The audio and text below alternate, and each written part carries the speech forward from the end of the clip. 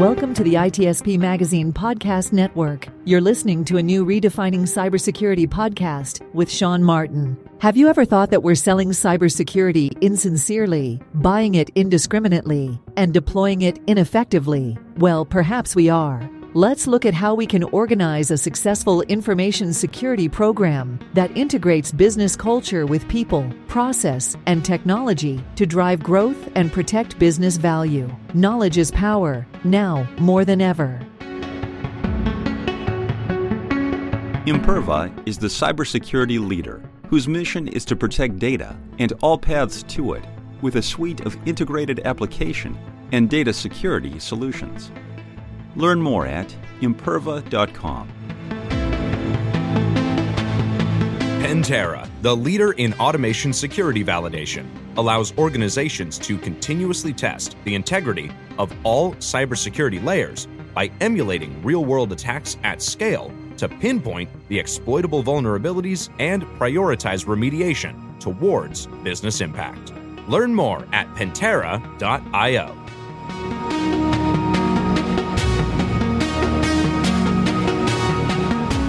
Everybody, this is Sean Martin. You're very welcome to a new episode of Redefining Cybersecurity here on ITSP Magazine Podcast Network. And as you know from listening to the show, I try to figure out how to operationalize security, which seems to become more difficult every day. And I'm not sure how CISOs do it and the practitioners stay above water, but somehow they do for the most part. And when they figure that out, I feel it's important to give back some of that knowledge to the community. And to be honest, there isn't anybody that I can think of that does more of that than my guest today, Gary Hayslip. Gary, good to have you on. Well, thank you. It's been a while, and I'm really happy to be here. It's a pleasure to see you again, my friend, and glad you're well. And today we're going to talk about thought leadership and kind of sharing our learnings with others and the value of that, both personally and to the community. And as I was alluding to, it's an important part of our process, right? Continuous learning and applying those learnings to our own situations and our own programs. For those who haven't met you yet, Gary, maybe a few words about some of the things you've done. San Diego, prior to San Diego, up to your role at SoftBank now, just kind of set the stage for folks of who you are and what you're about. Yeah, I said I've been in cyber and IT for years. I don't like to go ahead and say the date because then I'm like, whoa, it's actually been that quite long. It's just I did a whole tour, active duty military, retired from I was with the U.S. Navy. Retired from the Navy, worked for the federal government for a number of years, as a CISO for the U.S. Navy. And then, was the first CISO for the city of San Diego, and which was really interesting. Massive city, smart city projects. I think that's where I met you, Sean, for the first time when I was there. And then I decided to go ahead and do something different and jump in the private industry. And so for a number of years, I was the CISO for WebRoot Software. And so that gave me a chance to see what it was like to work with sales and marketing and the product teams and still run cybersecurity and do, IT as well. And then, the company got acquired, so first time to actually see what it was like to get acquired and go through the acquisition and, and to help with all of that.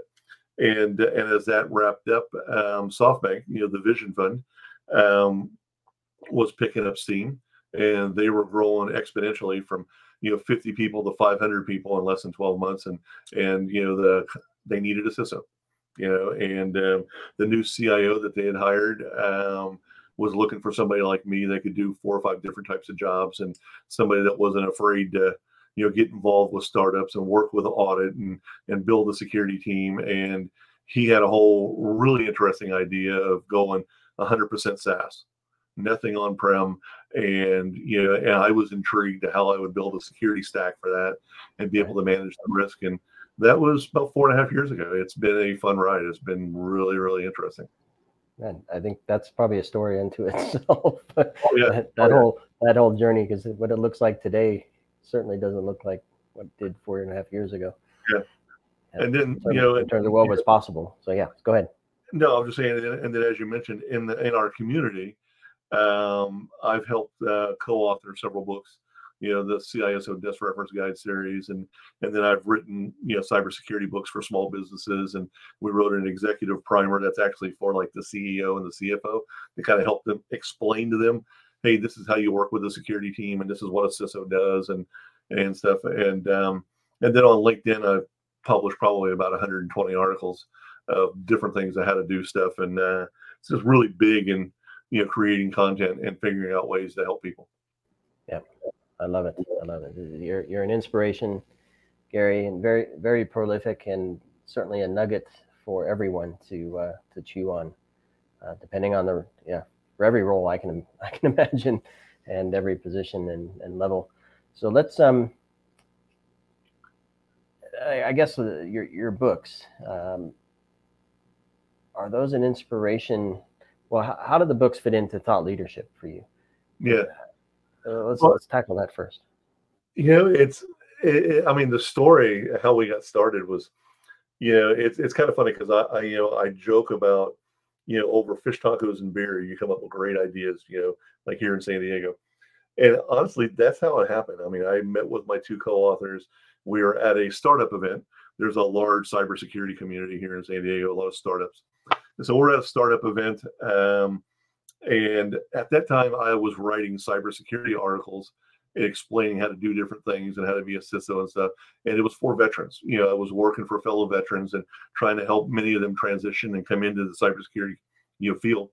And it just happened to be Matt Stamper was like, why don't you write a book? And I was like, no, that's too much work. I don't want to write a book. And then Bill Bonning was like, well, why don't we write a book? And it was just kind of the three of us over, some great fish tacos were like, hey, that's, and we started kicking the idea around because we all wanted to do something, to be able to not just give back to the community, but we were intrigued at the whole process of how you would actually write and what you would do, because we've got friends of ours that have written books, and so we were intrigued, and we decided to take it to the next level. Not only did we decide to write a book, we actually stood up a publishing house on the Kindle desktop platform, and actually went through the whole thing with lawyers, and and it was, I have to admit, it was cool. Now we're actually publishing other authors besides ourselves, and we've got quite a lot of books now that are published in the what we call the CISO DRG publishing, or CISO desktop publishing. But from a thought leadership perspective, what I find intriguing about it now is we've been writing books since 2015, and the books pop up all over the place. We've had it in multiple languages in roughly about 35 different countries now, where the books are being published.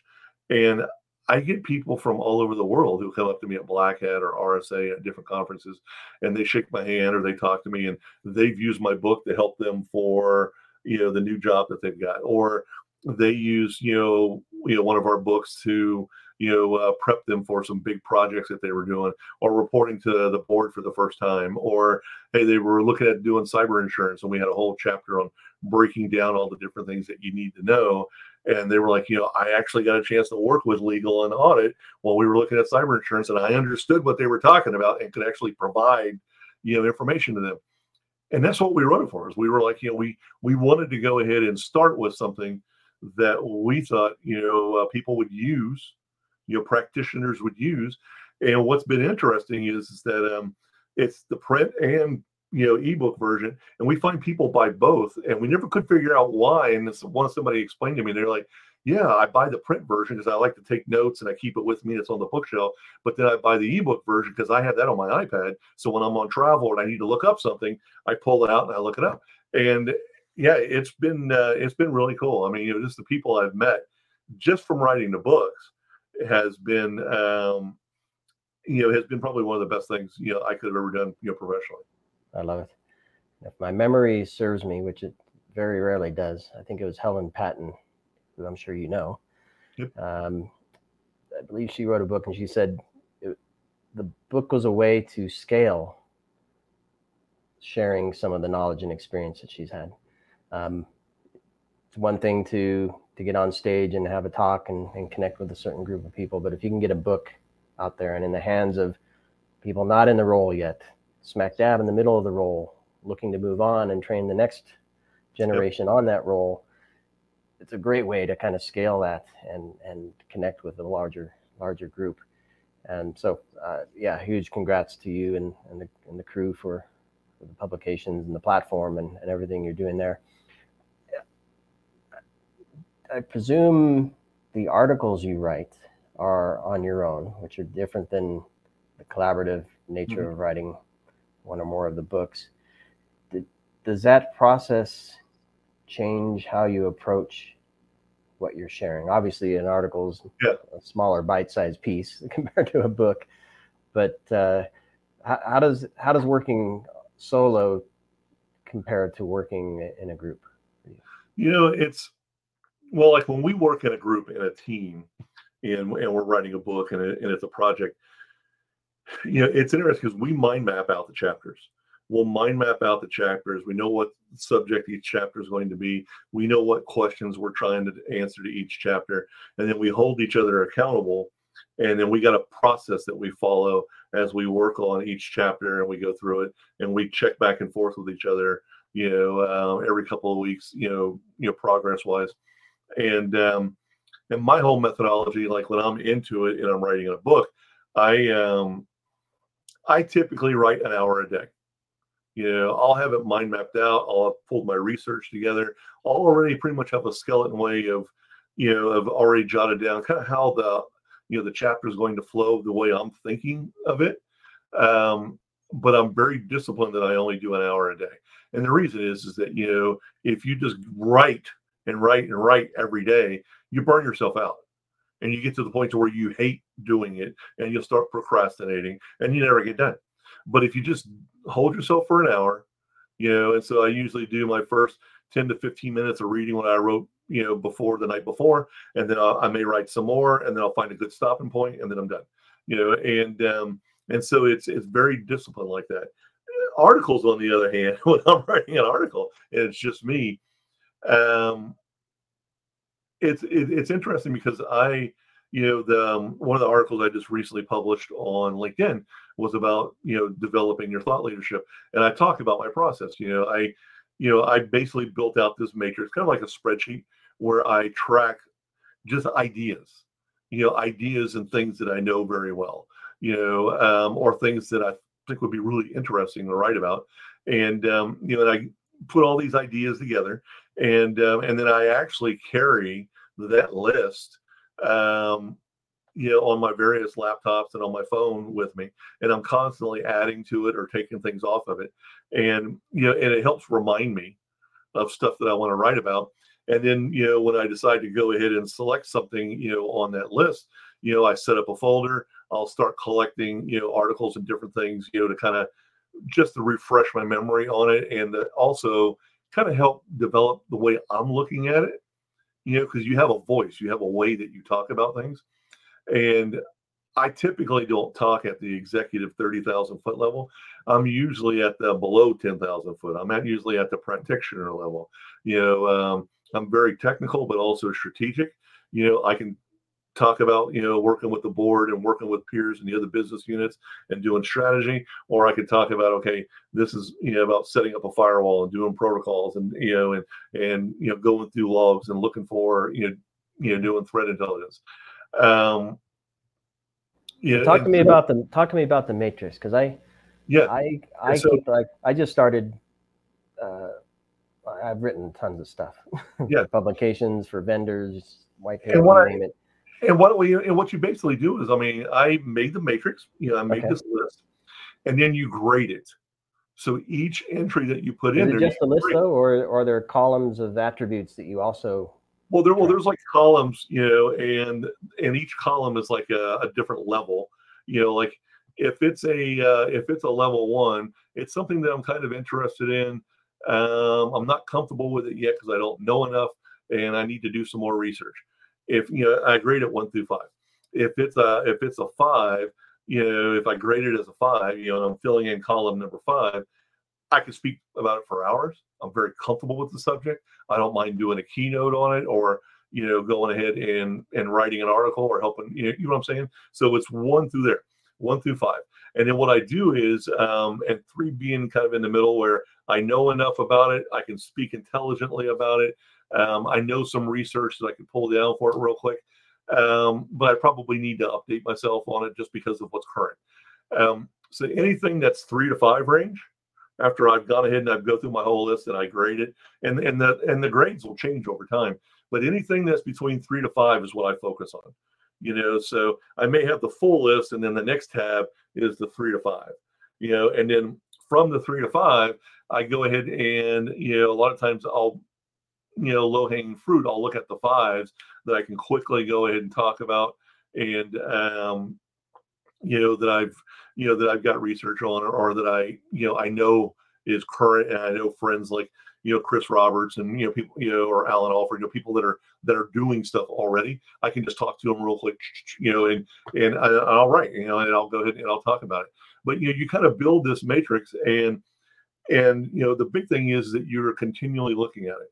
And then I carry an app on my phone where I'll take notes, or I'll take different ideas that'll come up in my head, that I'll add to the list. Or there'll be times where I'm like, hey, this subject was pretty cool, but it's been superseded by other things, and I don't think I could really do well talking about that, and I'll remove it from the list.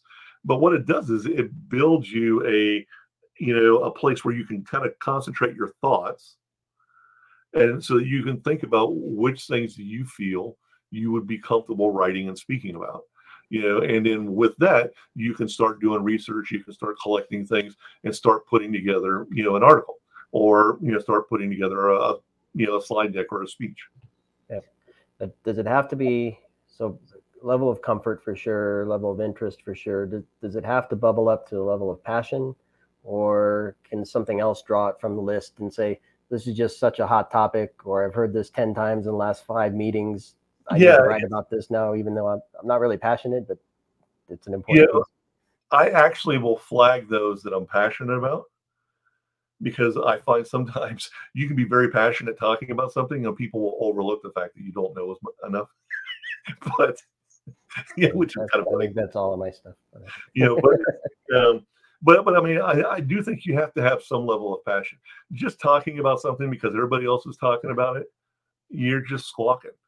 You got to do something that you like, that you enjoy, that you know what I'm saying, that is part of you. I mean, for me, when I write and I create something and I'm putting it in the community, I'm doing it because I like doing this and I want to help. Rick McElroy and I had I think the last time we actually all got together was in 2019 at RSA, when we did that whole speech about why the CISO role sucked and what you needed to do to fix it and stuff like that. But one of the things that we had talked about was leaving a legacy of writing and speaking and doing things with a passion, with a purpose, for the community, that go ahead and bring people up, that go ahead and help it grow. And I mean, you could do stuff without a passion, but why? I mean, life is so short. I'd rather do it because it's something I love doing, and there's a purpose behind it. And I feel that the other side of the coin, the recipient of the outcomes of that work, benefit better. I think they'll recognize and feel that you lived through something, or you experienced something, or you have a particular position or view on something that really comes through, that they can then resonate with. Right? Yeah. And I think that's the big thing, is that when you write something, you really want them to be able to have the context of how it fits within their story, within the path that they're on, so that they can, be better and do something with it and help them, and it's something that really drives me. So let's talk a bit about that. So finding a way to actually express, so taking it from the list and expressing your views in a way that fulfills your desire to share, but then also fulfills the recipient's or the reader's desire to learn. Talk us through that. Well, I mean, and some of the things I talk about is, you create your matrix or your list, you go ahead and you grade it, you balance out those areas that you think you're going to be good, that you feel comfortable with writing or speaking about.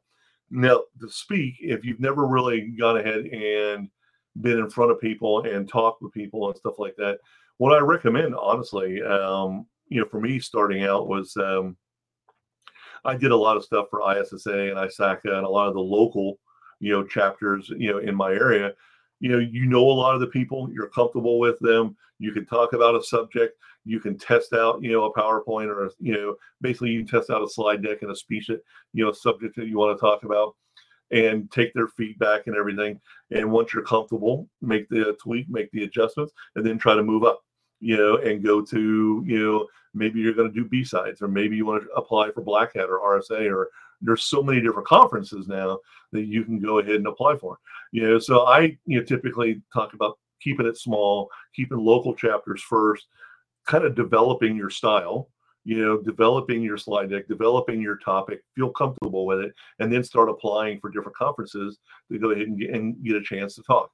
And you'd be surprised, there's a lot of times they're looking for people, who are unknown or who are coming in with, new topics. And, so that was the way I did it. Was I kind of started that way, and then I grew into that, and I found it was very effective. And I've now spoken to a group of like 10 people, and I've been in, Beijing talking to a room of 10,000, and they were streaming it to another 2 million. So I've had all kinds of stuff. So I mean, it just depends. On the writing side, I think on the writing side, you've got so many different options now, because I mean, you can write about something and just publish it on LinkedIn and just ask for feedback, and make sure to share it within the groups that you're in and stuff like that, and just ask for feedback. You can decide to just go ahead and set up your own page up on Medium, or, a lot of, blog sites like that, and just start, posting there, and reach out to your friends, say, hey, read this, let me know what you think, can you share it? I've done both of those. I've used both platforms. There's people that like to go ahead and write stuff, and then they share it on Twitter or X or whatever the hell Elon's calling it today, or they go ahead and they get in the podcast like yourself. The number of cyber podcasts, I think, is like increased 300% over the last 5 years. Just people want to be able to talk about, different subjects. My thing is that there's so many different mediums out there that are available now. You can start with something small and then go ahead and jump from that. I mean, I started writing and started publishing it, on LinkedIn, and started putting it up on Medium, and then I've started publishing on Forbes, and and I've submitted stuff to the Wall Street Journal and to other magazines and stuff like that as well. So I mean, you start small, you start growing, you ask for feedback, you adjust, and again, that passion, that knowledge, you keep educating yourself, and that's another thing I explain to people, is that once you create your matrix and you got your subjects and you're starting to write and starting to speak about it, it's a continuous process. It's a continuous process of adding things to it. It's a continuous process of educating yourself on those that you were speaking about and creating content on. It's a continuous process of looking for places and platforms to share, to grow your audience, to grow, people that follow you, to just, for me to go ahead and, push it out there and help people. And what you'll find is a lot of people will just set up their own personal website and put links to all of their stuff, or they may go ahead and use something like Medium or one of these other different, sites as their core area where they post everything, and then they just share off of that site to LinkedIn, or they share off of that site to Facebook or Twitter, or wherever they're sharing to. Yeah. But that's and that's the way I kind of look at it, is you start small. Start with your community, the core group of people that you work with, that you associate with, that you go to conferences, you do things with. Have them read your content, take their feedback, and then adjust accordingly. So, thought leadership has the word leader in it. I'm going to say a few things here, so follow me. I like to do this. To be a thought leader doesn't mean you have to be a leader. You don't have to be in an executive level role or even leading a team. It can be that you're aware of certain things and passionate about certain things, and you want to share your thoughts on them. Yeah. Or even just share that you might have unanswered questions about a topic and you're seeking advice. So I guess the first point I want to make, and I want to get your thoughts on all this as I string them together, is the idea of what is a thought leader. And then in your LinkedIn article, which was the inspiration for this chat, by the way, you talk about qualities of thought leadership.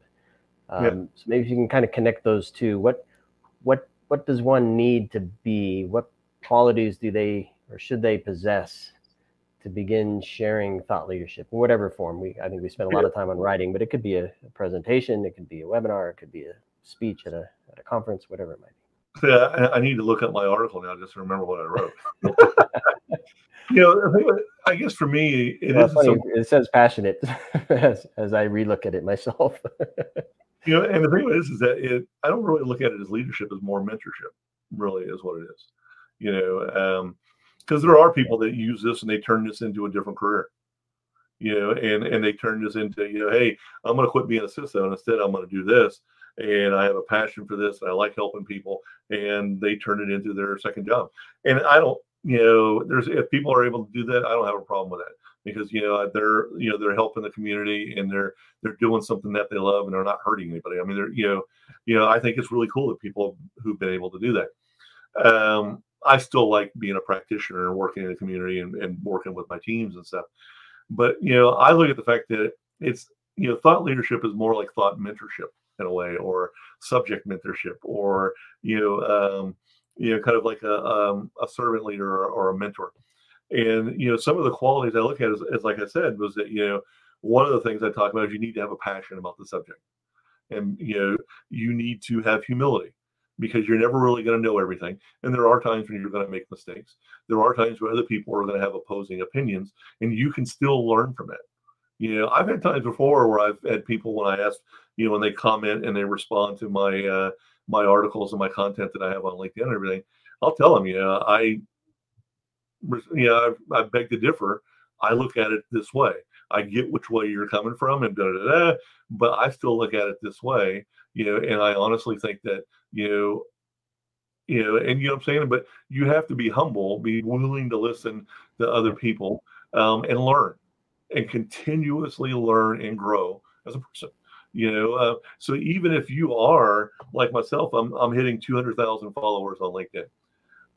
To me, that is a blessing. It's been amazing, the people that I've met and how this has happened, over the last 15 years. And there isn't a day that I don't think that, I'm blessed to have that, and that people, read my content, and I mentor and I talk with people out of the blue, and, and I help startups, and I work with companies, and I serve on boards, and everything. And much of that is tied into writing and speaking and being active in the community, and so for me, the thought leadership piece, I guess, is that, don't look at it as, I'm going to go ahead and be this and people are going to listen to me. No, think about it as, I've got something to talk about. I like this subject really well. And I think the content or what I'm able to put together is going to help people, or it's going to provide more input, to the subject within our community to help the community as a whole. And that's really what it should be. And now if you, get hired into a new job because of, the thought mentorship that you put together, more power to you. Awesome. If it turns into another new revenue stream, and your husband and wife are stoked that you're bringing in extra money, hey, more power to you. I'm not barking about that at all. My thing though is that you should be, again, to me, it's a mentorship thing. How are you making the community better? How are you helping people? And hopefully in the process, you are also helping yourself. Yeah, and I was just going to make that point. For me, it's often I'm also learning in the process of putting my own thoughts together, either to your point, going off and researching something I wasn't quite familiar with or didn't know enough about. And even more importantly, if somebody does engage and shares their own thoughts on what you wrote or what you shared, different perspective, different detail, different fact, perhaps even, it's all all a circle of benefit. And I wanted to talk to you a bit about kind of the concept of broad strokes versus specialization. I don't know. It's another point you make in your article. Do you have any thoughts on? Maybe it's just driven by different people and what they're trying to accomplish, but is it better to specialize or better to have a broad stroke, master of all trades, jack of all trades, master of none? What are your thoughts on that? Well, I mean, and it's, and obviously I'm speaking about cyber, as a perspective. I'm not speaking about, other things. I find that it's good to be specialized starting out, because those are core things that you probably know really well that can get you started. You learn your voice, you learn the process, you start meeting people, and you start growing, within the community, and then you can broaden out and talk about, more things. If you start out, with a very wide, and cyber is freaking huge, from a domain perspective, and all the different things that are inside cyber and that are being added to cyber, today, it's almost impossible starting out to write about all the stuff in cyber. In fact, it's quite overwhelming. And I've had people tell me that. And I told them, I said, hey, just narrow the aperture. Focus on something right now in front of you that that you currently do right now, that you could talk to your husband or your wife or your kids about, and you feel comfortable about it. Focus on that and just grow with that, and then get comfortable with that, grow with that, and then add something else and add something else. And before you know it, you've got quite a large group of subjects and things that you're talking about, and you're building a following and you're building, content. But, it's okay to start small. And I explain that to people, not just in cyber. I mean, maybe you're talking about IT, or maybe you're talking about robotics or stuff like that. It's good to go ahead and start small and get your feet wet and get started, and kind of develop, and you may get into it and realize, I really like talking about this over here. I'm going to go talk about gaming. I'm all into, I play Daisy and World of Warcraft and blah, blah, blah. I want to go talk about that, and then maybe I'll, every once in a while I'll talk about security or, factor something else in there. But, I want to talk about gaming. You start in one area, gets, kind of small, build it up, get comfortable with it. And then you start thinking, with that matrix that you've built, what else do I want to add? What else do I want to add? Is the way I kind of look at it. I was actually going to ask if you had any advice for people getting started. Do you remember what your first share was? Was it written? Was it at a small conference? Do you remember? It was actually written, and the article was "So You Want to Be a CISO," and it was actually a joke, talking with Rick Howard and a bunch of people, and it was like, and it was kind of a joke. We got to talking, and this was back in 2012, 2013 timeframe. And basically what it comes down to is, some people were talking about the CISO role. It was starting to pop up more people were, getting involved in it. And there was chatter that was going on about it. RSA was just starting to talk about it. And so I wrote this article about, so you want to be a CISO. I broke it down into 5 domains and kind of walked you through, if you're accepting your first CISO job, here's how to do it. And here's, kind of the 5 domains or core areas you need to think about. I built a whole mind map on it and kind of broke it down. That got me invited to RSA to share a stage with Rick and a couple people. And we presented, and there was probably like 3,000 or 4,000 people in the room, and it was fun. I mean, and that's where I got bit by the bug, and I was like, whoa, this is cool, and, but that was the first one, and honestly, and that article, when I first wrote it, it was actually for the Department of Defense. It was for, people in the military and people that were, transitioning and coming into the civilian community. And I was talking about the CISO role. And, and I basically broadened, again, started small, and I started broadening and started looking at private industry. And then I took that article down, and each of those 5 subjects became a whole separate article in itself, where I explored that section of the mind map and broke through all the different things. And then that article eventually became the 30, 60, 90-day plan, which is another article that I got a set of mind maps for. But it was, that's what I'm saying is that, but that was the first one.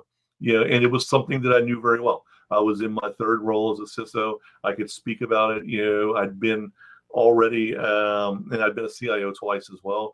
And so I, walked through what it's like to go ahead and get started in something I could easily speak about in my sleep. I kept it small, just focused on that area, and then later branched out. I love it. Well, I've written a ton for SC Magazine and Dark Reading and CIO, CSO magazines in the past, looking at market trends and tech trends and all kinds of things. But my first article for me was not cyber, funny enough. And it was all about looking at the world of virtual reality and this philosophical idea that the true reality would become more sought after in the virtual world that I feel we're going to end up in. That's going to be a common denominator world that's going to be boring. But I digress. But anyways, that was my first real article. But yeah, I mean, and it's interesting. You have articles that are kind of like almost opposite of what you do or what you work that do really well. I mean, I wrote one on recruiting, and it was just a rant about how the whole recruiting process was screwed up. And when I posted it on LinkedIn, it exploded, to the point where I had to go ahead and shut down comments because I had like almost 2 million people over, a month period had jumped on that thing. And it was just cruel. Like I'd say 95% negative. People were not happy with the whole recruiting process, and this was back in like 2018, 2019. I don't think it's gotten any better since then.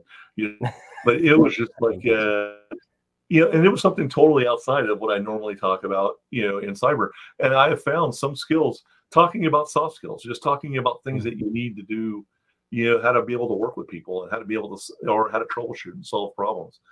Not technical at all, but it's more of how you just, work with other carbon-based life forms. And I find some of those articles actually work really well, because people are always trying to figure out, where do I fit? How can I do good? How do I work with this person? How do I solve this problem? Yeah. I think as humans, we're hungry for a lot of things, not just technology. Certainly as cyber professionals, we like the tech. Oh yeah. And some of us, like me, I like the process, but ultimately we're humans. We have to work with each other. And so understanding that too, and how we tick and how we stay safe and healthy. I know we talked about that, and Rick's talked about that a lot as well. Oh yeah. So huge part of it. So I'm glad to hear that you enjoy those concepts too, those topics. So Gary, fabulous chatting with you. I have tons of things on my mind. I think directions we could go, but I think we'll leave it here. I'm going to link to your article on LinkedIn. That was the inspiration for this. So people can read through that and pick up more nuggets from that particular piece. And of course, I would encourage everybody to let's boost it up above 200,000. I'm honored to be one of those, by the way. But more people follow you and engage with your content there, that would be fantastic. And if they get a chance to visit you at a conference, that's a treat as well. So hopefully folks get to do that, and hopefully I get to see it at one soon. Yeah, we definitely need to be able to get together and talk more. I'm going to go right back to the beginning. Fish tacos and beer. I was set right then. I've had them in San Diego and Newport and Laguna, and productivity soars when you have fish tacos and beer. That's for sure. Oh yeah, definitely come up with a lot of ideas. Exactly. All right, Gary. Well, thanks a million for joining me again. I'm thrilled to have you back on the show, and thanks everybody for listening and watching, and hopefully you enjoy this conversation and everything that Gary does. And of course, please share, subscribe, and do so for Gary. And stay tuned for more in here on Redefining Cybersecurity on ITSP Magazine. Thanks, everybody. Thank you. Pantera, the leader in automation security validation, allows organizations to continuously test the integrity of all cybersecurity layers by emulating real-world attacks at scale to pinpoint the exploitable vulnerabilities and prioritize remediation towards business impact. Learn more at Pantera.io. Imperva is the cybersecurity leader whose mission is to protect data and all paths to it with a suite of integrated application and data security solutions. Learn more at imperva.com. We hope you enjoyed this episode of Redefining Cybersecurity with Sean Martin, part of the ITSP Magazine podcast network. If you learned something new and this conversation made you think, then share this show and itspmagazine.com with your friends, family, and colleagues. If you represent a company and wish to connect your brand with our conversations, you can sponsor one or more of our podcast channels. We hope you will come back for more stories and follow us on our journey. You can always find us at the intersection of technology, cybersecurity, and society.